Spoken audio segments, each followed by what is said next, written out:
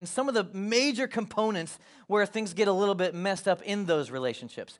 And so today we're going to start with you and me just a little bit. I don't know if you're aware of this, but we kind of live in a self-obsessed society. Have you noticed this?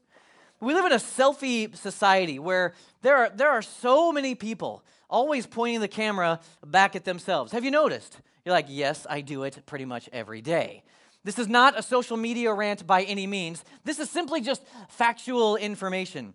I looked it up this week and discovered that 1,000 selfies are posted to Instagram every 10 seconds. That's crazy. I learned that 93 million selfies are taken and posted every single day. 93 million. I learned that the average number of pictures a person takes to get the right selfie, because you've got to have the right one, the average number is 5. 5 pictures of me to get a picture of me. Now, that means that some are more than that and some are less than that. So some are 1, some are 20, whatever. So it just takes a long time to get that right shot. And millennials, they say, and this is not a knock on millennials, I think you're the best people ever, and I'm so glad you're here, and you have a voice in our church, and it's awesome. But just statistically, they say that millennials will take 25,700 selfies in their lifetime. That's about 1 a day, and more for some. Like, that's a lot of selfies. And then, if that wasn't enough, then there's all these filters that you can make yourself look even better. You know what I'm saying? Then there's apps like Photo Wonder, which got 100 million subscribers, and with filters like Slimify. You know what I'm saying? Like Blemish Fix and different makeup options. Facetune can wipe out your wrinkles and take care of your acne, which is awesome. PicMonkey will whiten your teeth and give you a spray tan. Why am I not using that more often? Snapchat lets your photos disappear 10 seconds after they're viewed, just in case it wasn't quite the right one for you. Like, we are just full of all of this stuff where we only show the very best parts of ourselves. And so our Facebook and our Instagram profiles and everything that we have on social media, it is a finely curated and crafted view of ourselves, because I want you to see only the very best in me. And it keeps us at kind of a shallow space. Like, I'm not a major selfie taker, but I want to just join the craze here this morning. And so I'm gonna take one here. Now, I don't understand fully how this works, because you can look at my Instagram feed. I don't have a lot of them, but yeah, up high, it has to be higher like this, and then you got to do this apparently. And then you got to do something else. I don't like that one. I'll just take kind of I'm 43 years old, so duck lips don't work on me. Okay, so that's good. So then add a little filter here. I'm sorry. Thanks for coming to church today. I'm just add a little filter here. That'll be fine. And then I'm gonna send it to Lisa back there, because I want you to experience it with me. Send it. Okay, good. All right, that should do it. Lisa, do you have my pick? Lisa. Yeah. Stop it.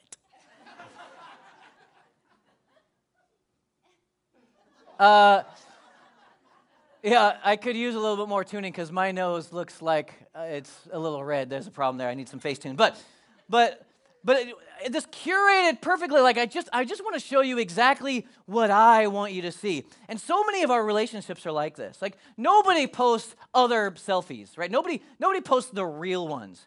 Well, I just happened to take a real one this morning when I woke up. And I want you to see it here. Just enjoy it and revel in it with me. There it is. That's me in my bathroom, about to get ready to come to church. Nobody else sees me like this, only my wife. And she loves it, by the way. Nobody.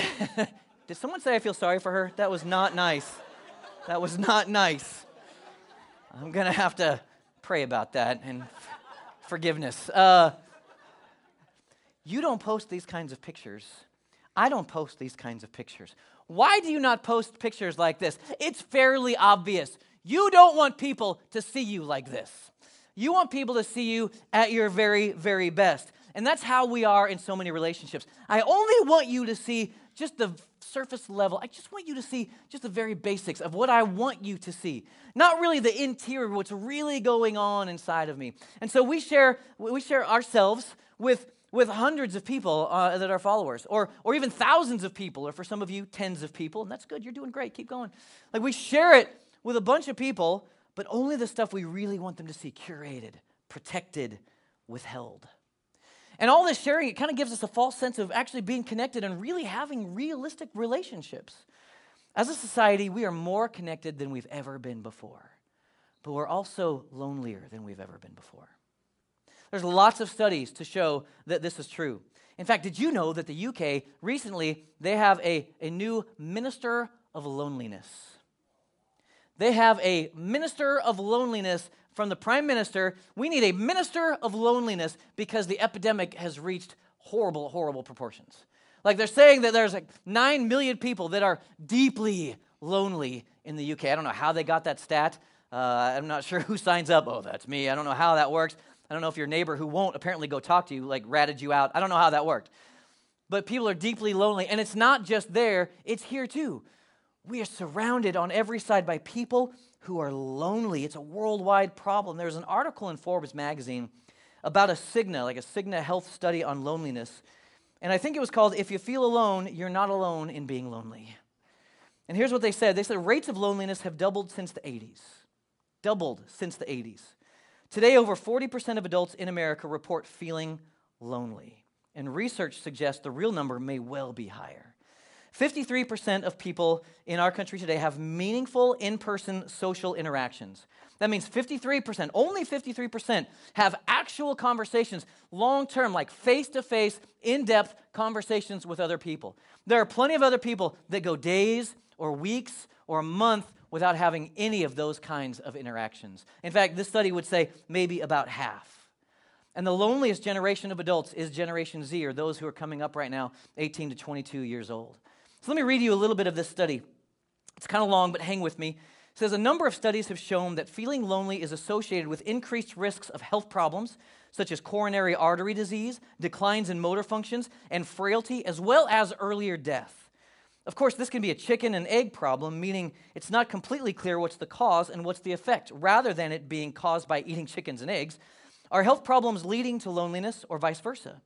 And what other factors may be mediating these effects? For example, could bad work environments be leading to both health-threatening stress and lack of social interactions? And some of you said, oh yeah.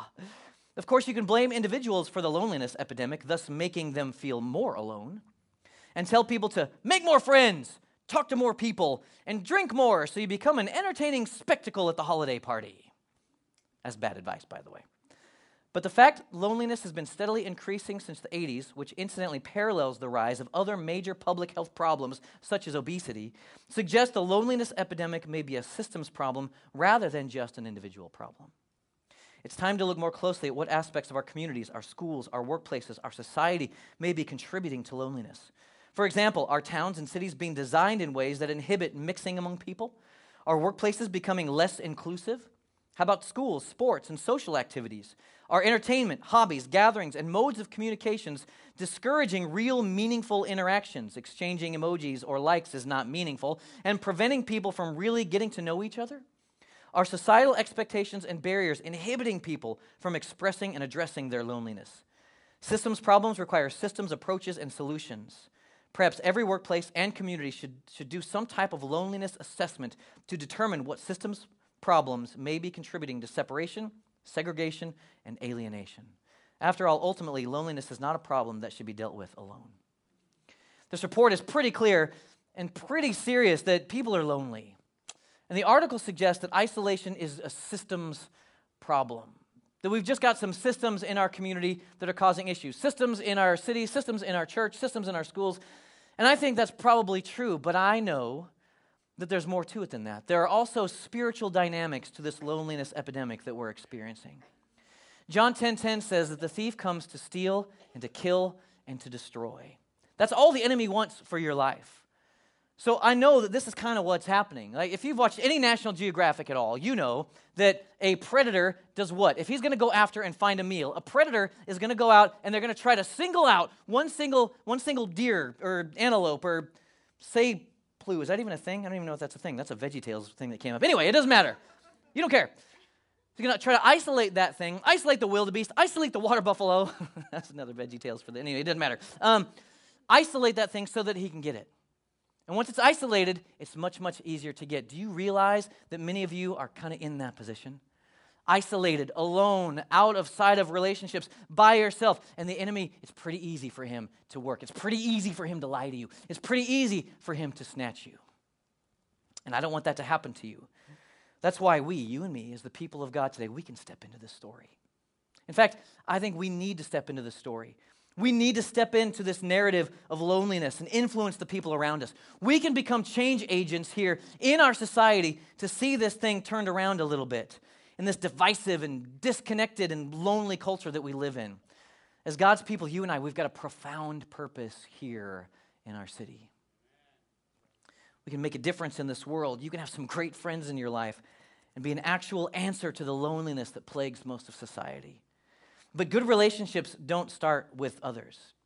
We can't say today, all right, well, so just do a better job.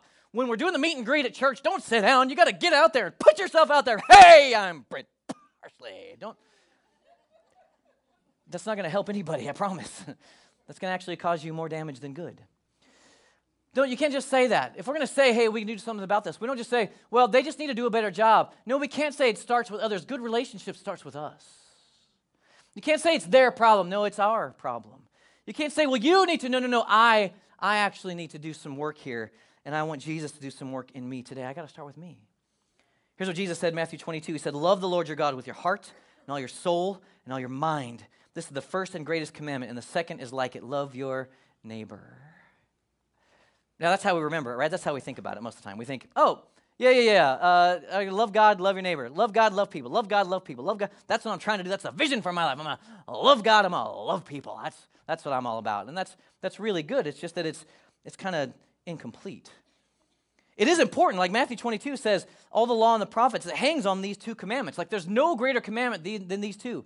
Everything that Jesus wants for you is contained in these two ideas. But that's not everything that he said. That's incomplete. Matthew 22:39, he said, the second is like it, love your neighbor as yourself.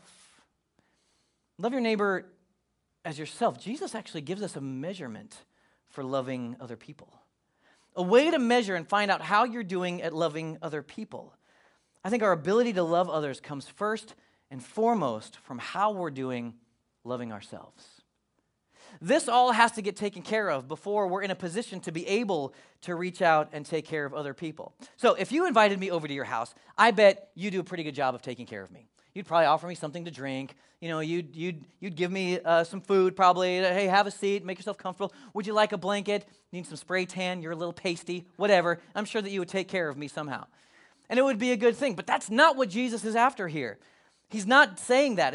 The question Jesus is pointing to is not, how will you take care of me? Or how will you take care of other people? The big question is, would I want you to take care of me the way that you take care of you? Do I want you to take care of me how you take care of you? Now just let that sink in for a second. Would I want you to talk to me the way that you talk to you up here? Would I want you to encourage me the way that you encourage you? Would I want you to be on my side the way that you are on? Do I want you to think about me the way that you think about you? It kind of changes things a little bit, I think, when you think about it this way. Today, as we start this series, I want to challenge you today to just think deeply about you. And not in a selfie or fake or surface kind of way, but to go deep today. What's really going on inside of you? I want you today with me to evaluate your relational health. How am I actually doing? Not based on friends, not based on followers, but simply based on your relationship with yourself, with you. Now, I know some of you are like, oh, this is getting a little weird, man.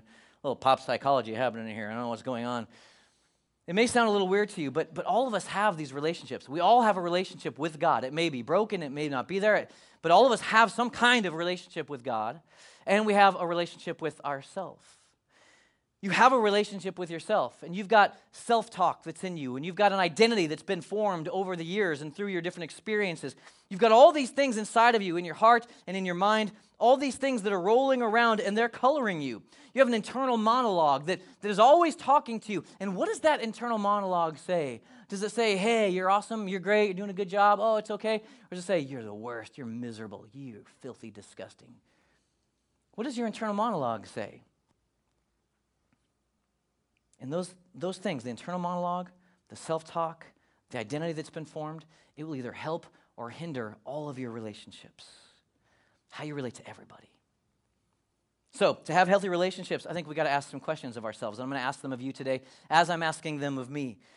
If we can't be at peace with ourselves, I think we're going to have a tough time with all these other relationships in our lives. So today, I want you to evaluate your capacity. How much capacity do I have for a healthy relationship? Not just relationship. How much capacity do I have for healthy relationships? Not shallow or superficial or fake. Because real relationships, they start from in here, in the heart, when Jesus does a work, and then they move out into the reality of your life, into your kids and your coworkers and your marriage and all of your friends. Like it starts here and it moves out there. So I'm going to ask 3 questions before we go. And the first question is a little bit weird, but just roll with me. I want to ask you today, and I want you to ask yourself, am I high maintenance? Am I high maintenance? Now, I know most of the room just goes, no, I am not high maintenance. I'm so chill. Now, I can tell you who is high maintenance, right? Many of you are saying that. Husbands, this is not the time for you to be looking at your wife. Don't poke them. Just don't. That's bad idea. It would be the day, amen. A little too late for you, maybe. It's actually different in my house. Like, Maria would be the one about me. Oh, yeah, he is high maintenance, and I kind of am. But are you high maintenance? And you say, no, not at all. I'm not. The other day, I was actually at lunch with some guys from the church, and we went out, and we're having lunch at Chick-fil-A, and one of the guys was at the counter, and he was ordering first, and it was just taking a really long time. Like, it was just taking forever, and I was like, man, what is going on? Can he not decide? I don't understand what's going on. So I walked over to hear what was happening, only to hear, like, he was saying about, like, and could you like grill the bun like extra long? And would you mind to have I'd like a well done chicken patty. I want to cook it extra long, so I want a well done chicken patty. And he was saying, and then I need some sauces, and he was ordering like 3 sauces. I was like, wow, 3 different sauces? This is a lot of work. You know, he'd been there for like 10 minutes. Ordered 3 different sauces, and he's like, well, I actually wanted 4, but you made me feel weird, so I only got 3. So oh, you do you. So we got 4 sauces, and so he's sitting there with 4 sauces and dipping in his well-done patty, and I was like, wow, that's a lot of work. It was Saul. Oh, that feels good to get off my chest.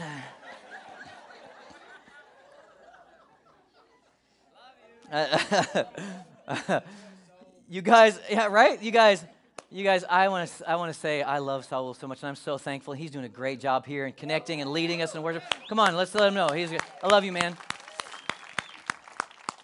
He did take a long time ordering at Chick-fil-A, which I thought, hey, that's great, man. You do you. It wasn't really a big deal to me, but it just took a long time. So when I say, are you high maintenance, you're like, no, that's not me. I'm so easy. But actually, I think that's not true. I think you are high maintenance. You need oxygen, you need water, you need sleep, you need food, you need clothing. You've got these personal idiosyncrasies that you've got. You've got likes and dislikes. You need emotional support. You need intellectual stimulation. Like, you need a lot of stuff. People, you're needy. Every one of you, you're actually pretty needy. All of us are. You're incredibly needy. But having needs doesn't mean that you're damaged. Having needs doesn't mean that you're broken. Having needs doesn't mean that you're a disaster or you're dangerous to people. Having needs just means that you're human. You and I, we were designed actually to have those needs. I looked up high maintenance in the dictionary, and it was Saul's picture. And I'm just kidding. No, it wasn't. It wasn't. I love you, man. You're doing a great job.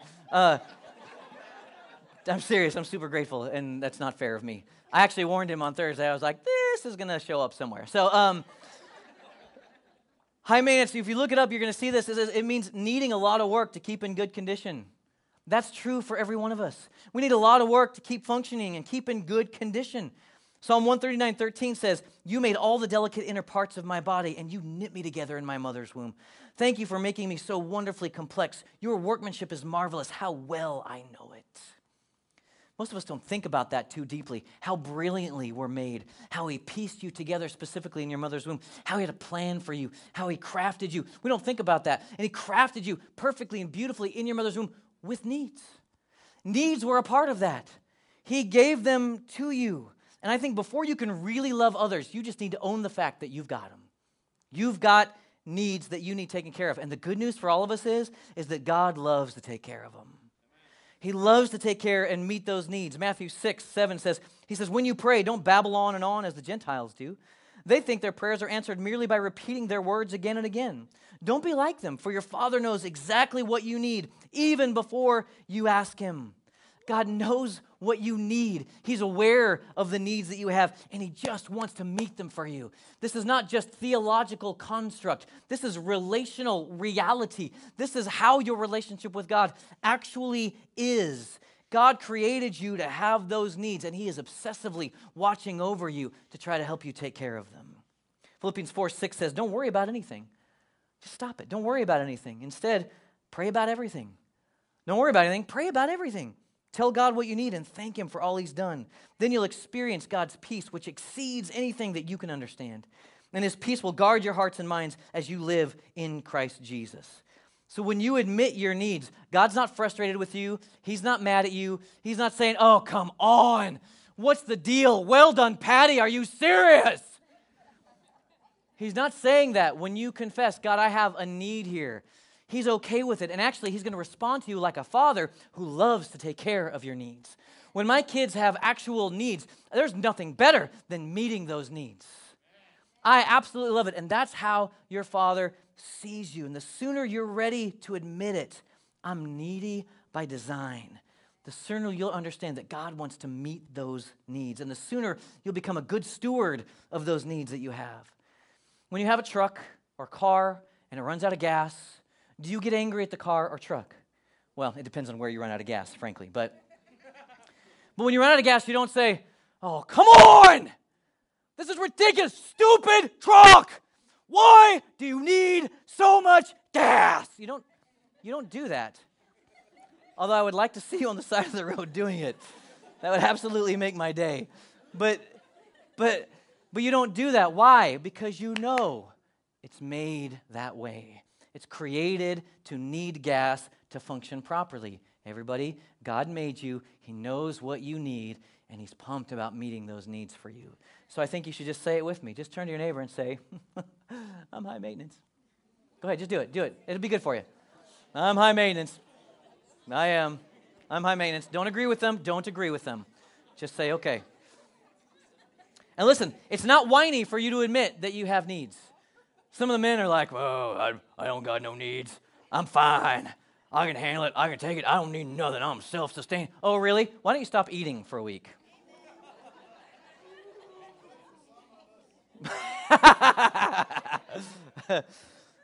This rain's making me punchy.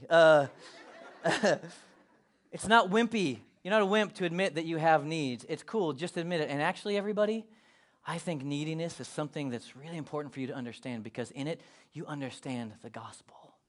You understand that Jesus came to meet the need that you couldn't.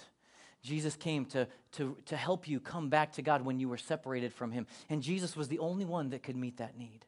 You've got to embrace your neediness if you're going to embrace the gospel. It's an important part of who we are. So you just got to settle it. I'm needy. You're needy. We're all needy. You don't have to have it all together to be around here. We don't care about that. We love it. And God wants to meet your needs, and you should look to him and let him do it. And God wants to put you in a position where you can be with people so those people can help meet your needs. Which leads us to the second question, which is, what's my relational rhythm? Like if God designed me to be in a space where some of my needs can be met by other people, what is my relational rhythm? Because everybody is so busy. If you ask people today, hey, how you doing, man? What's the most common response that you get? Here's the one I get. I'm busy. I'm so busy. I think like 10 or 15 years ago, it was, hey, man, how you doing? They would say, I'm fine. I'm fine. Because they didn't really want to tell you how they really were doing, and they just would pass on and keep on about their business. But today, it's like this badge of honor. How you doing, man? I'm so busy. Oh, my gosh. I can't believe all the stuff I have to do. You don't understand how important I am to everyone and everything around here. If I'm not doing the things I'm doing, then the whole world is going to fall apart because I'm busy. Okay, we get it. Good for you. You know it because your schedule's full. It's full of work stuff and full of sports stuff and full of friends and hopefully a date with your wife and you got all these things because you're scheduled totally up to the full. And I think if we're not careful, we end up scheduling God and friends right out of our lives. We schedule so much that he just gets scheduled out. I don't got time for that. God, I don't have time for devotions today. I don't have time to spend time with you today. I got to get to work. That place will fall apart without me. Do you know that I was gone this summer for 6 weeks on a sabbatical? I left, I wasn't here, and I came back and things were better than when I left. I probably shouldn't say that out loud too many times, but my point is, you're not as important as you think you are. But Brent, it's so godly for me to fill up my calendar. I'm doing stuff. I'm doing the work. No, it's actually not. Because so often you filled up your calendar without asking the primary relationship what you should be filling it up with. You forgot to ask, you forgot to include, hey, God, what do you want me to do this week? What do you want me to do today? How do you want me to spend my time today? Those calendars, they get filled out without the input of our primary relationship. And Jesus said in Matthew 6:33, seek the kingdom of God above all else and live righteously. And if you'll do that, he'll give you everything that you'll need. When our lives revolve around our calendar instead of the Creator, the relational rhythm that we're supposed to have, it gets messed up. It gets off rhythm. Jesus is saying here, look, to be healthy, our first and most important relationship, it has to be with God. You've got to make priority for that one. Because that relationship will determine what you do with everything else. That relationship will determine how all the other relationships turn out. So then our second relationships, they get determined by that first relationship. God, is this somebody? Where do they fit in my life? If I've got this relationship figured out, I can find the places for these people. Remember, the greatest commandment, it has 2 parts. 1, love the Lord your God with all your heart, mind, soul, and strength, and love your neighbor as yourself. Love God, have relationship with him. Love people, have relationship with them. So, do you have it? Do you have a relational rhythm with God every day, spending time, getting to know him better? Do you have a relational rhythm with other people in your life? Do you have rhythm for devotion? Do you have rhythm for family? Do you have rhythm for your friendships? Do you have a rhythm for rest? I have a rhythm for rest every week. At Friday night at 6 p.m., we just kind of say enough is enough, and we just stop, and we take a Sabbath from 6 p.m. Friday night to 6 p.m. Saturday night. And we just love Jesus, and we worship, and we eat together, and we have fun. We spend time as a family. Like we just say, I'm going to shut down 6 and 1, 6 and 1, 6 days, 1 day. Work 6 days, rest 1 day. It's what he gave us. He gave us the opportunity to do it. Why would you say no to that? Do you have rhythms like this in your life? Because I think you can't have one without the other. You can't say, I love God, and you don't have people in your life.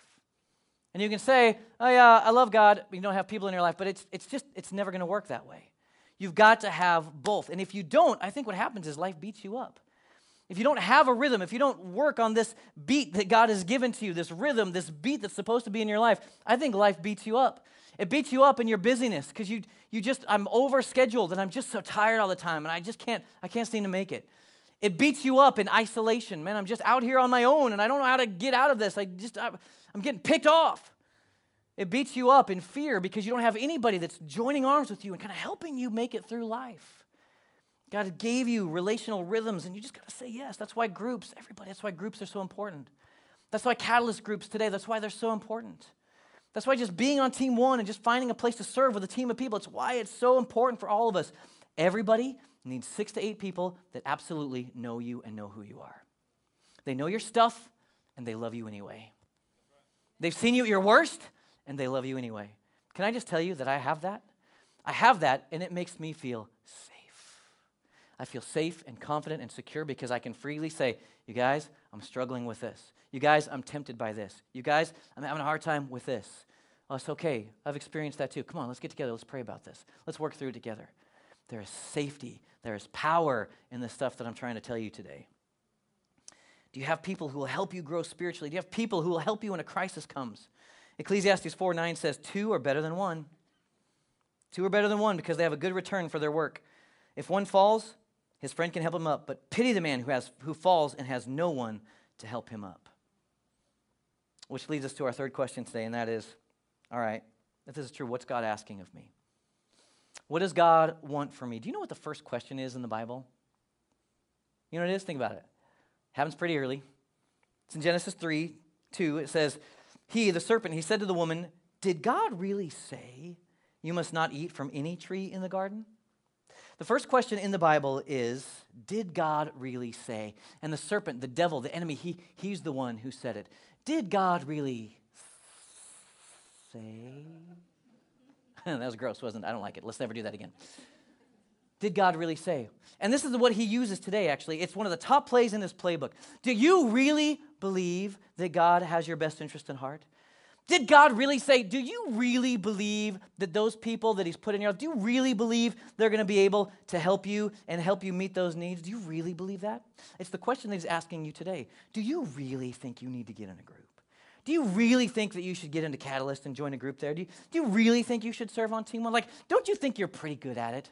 Don't you think that you're fine just the way you are? Don't you think you don't have time for that? Do you really believe that you don't need anything? You're awesome. It's a lie. We all need it. Did God really say? Do you really believe? I know you're like, Brent, okay, fine, but man, you don't understand. I've been hurt before. I get that. It's not going to be perfect. I confess that. It won't be perfect. But I think families like the one that we're trying to build around here, they fight through it. They work through the issues. They work through the trouble. They work through the fight. And I can just tell you from experience of 43 years, it's all worth it. It's all worth it. Because without it, you're isolated and alone. You know when the best time is to build relationships, to prepare for a crisis? This is yesterday. Like, we should already be doing it. Because I've watched too many people that they fall into a crisis and they have nobody to help them. They need to go to the hospital and they have nobody to take them. They need to move and they can't get it. They're getting evicted from their house and they can't find anybody to help them get out of there. So they're just frantically calling around and they're just moving stuff by themselves. Crises come to our lives and the time to prepare for them is yesterday. It's now. Investing in relationships, already working towards it. So when the crisis comes to your life, you're ready. You've got people to say, we're here with you. We can do this. Eric, Jason, their family just moved yesterday. And had a whole bunch of people come and just help him because he's got a shoulder that's operated on. He can't lift stuff. And so people came over and went to their house because they love him and because they're involved and they have a relationship, and they helped him move. They were in a crisis because he couldn't do it, and people helped him move. Isn't that beautiful? Do you have that? Everybody, you can. You go to this church, you can have that. Let's wrap this up really quick. You know the second question is in the Bible? Second question comes shortly after that, and it's in Genesis 3, verse 8. The man and his wife heard the sound of the Lord God as he was walking in the garden in the cool of the day, and they hid from the Lord God among the trees of the garden. But the Lord called to the man, where are you? Second question in the scriptures is, where are you? Now, was God confused as to Adam and Eve's location? Hey, where'd those guys go? I know I put two naked people in here somewhere, and I don't know where they went. He wasn't confused. They were clothed by this time, actually, but he wasn't confused. This is not a geographical question, where are you? This is an emotional question, and you can see it because Adam answers emotionally. In Genesis 3:10, Adam answered, I heard you in the garden, and I was afraid because I was naked, so I hid. I was afraid. I hid. It's not a geographical question at all. And God's asking you the same question today, and it's not geographical. It's about you. Hey, where are you today? Where are you? Where is the status of your life? Another way to ask it for us today is just what is the condition of your soul? What's the condition of your soul? I think God, for all of us today, he's asking, where are you? Why don't you close your eyes, bow your heads.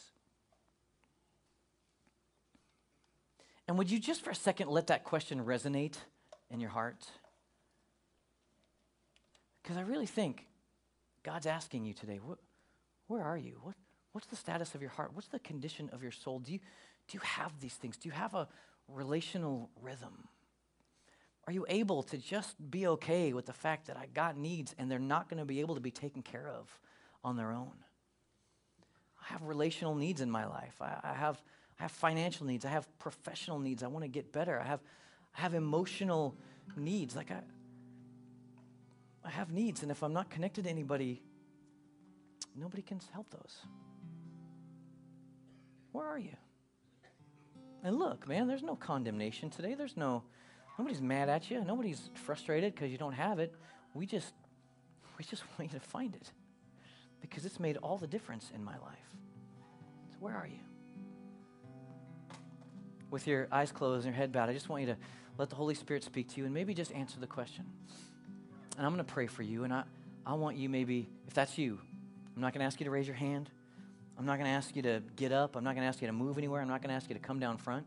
I'm just going to ask you between you and him, you just respond to that. And if he's saying, where are you? And you've been saying, I was afraid. I hid.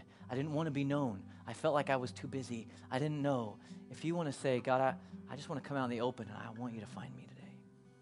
And let's take the first step and just tell him that. Just right where you are in your seat, you just tell him, Heavenly Father, all over this room, I pray for every person that's been isolated and lonely and alone and busted. God, I pray that you would rescue them today. Father, all across this room, we're opening up our hearts and we're saying, God, I want you to find me.